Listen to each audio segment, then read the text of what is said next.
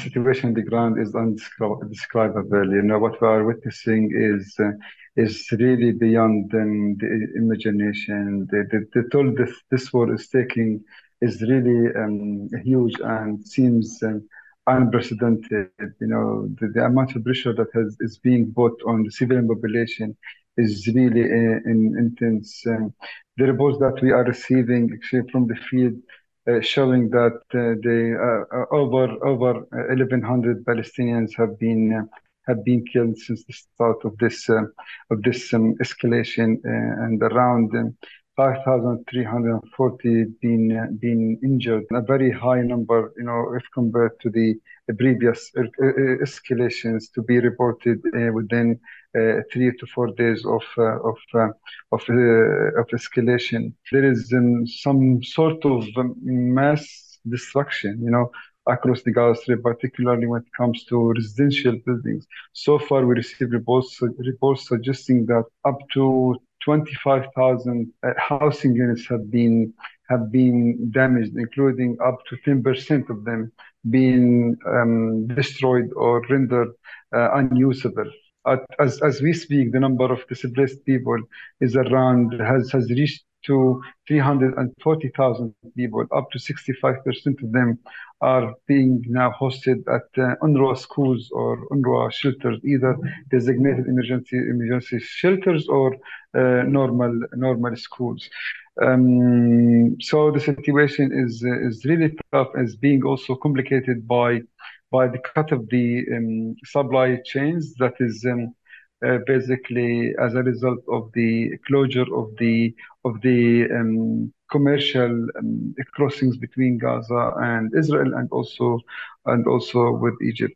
If we talk about the scale of response of the UN agencies in the occupied Palestinian territory right now, so can you tell us more about the scale of that response?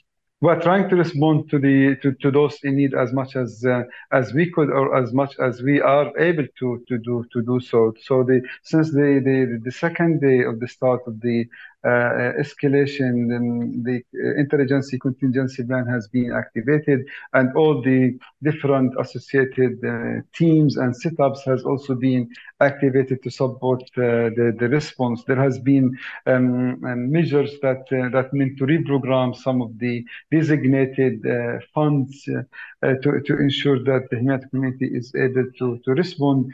A lot is going on in terms of supporting the health response and response to the internally displaced people, and also to respond to the other type of needs.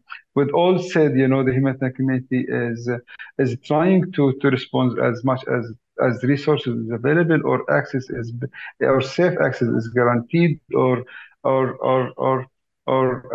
able to reach actually out to the impacted areas.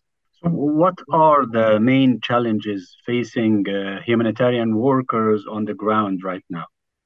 Gaza has been put under blockade for the past 16 years. There has been already very dire humanitarian conditions here in Gaza. This new crisis just simply came on the top of multiple crises that Gaza has been having over the past 20 years. Actually, Gaza is one of the most populated or most densely populated area across the globe, actually, and is lacking the basic resources due to the long years of Israeli occupation, due to the blockade, due to the political divide, due to the recurrent, armed escalations, and this crisis actually did come on the top of these all multiple crises that Palestinians have been going on. So the response is extremely challenged there. There is extreme lack of the basics.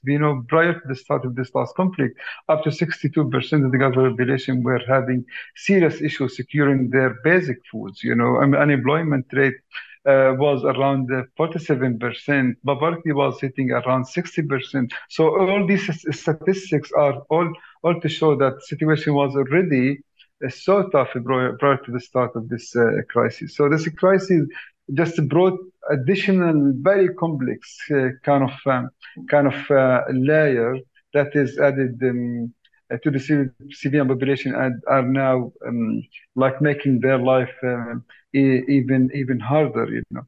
So, but the humanitarian community is trying to respond, despite that the resources available in Gaza is not enough. There has been an almost complete cut of the supply chains.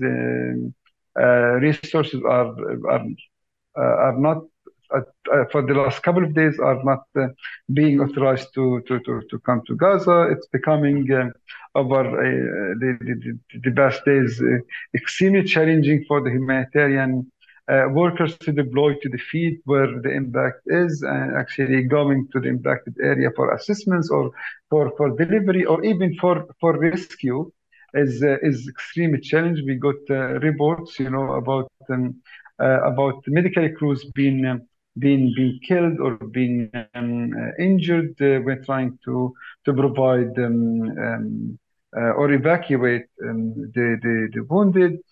So far, there is no any safe passages or corridors for the civilian population to use, or for the humanitarian community also to use.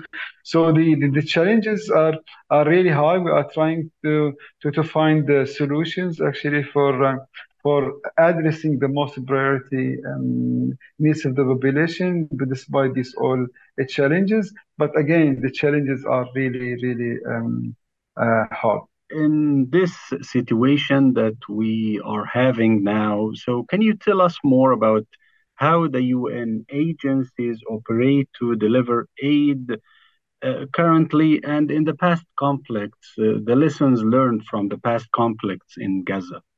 You know, maybe I've said that this conflict is maybe different than all the previous conflicts. The toll of the conflict is really higher. What we are seeing today is beyond actually all the scenarios that has been expected. You know, as I said to you, the toll is like really hard and high.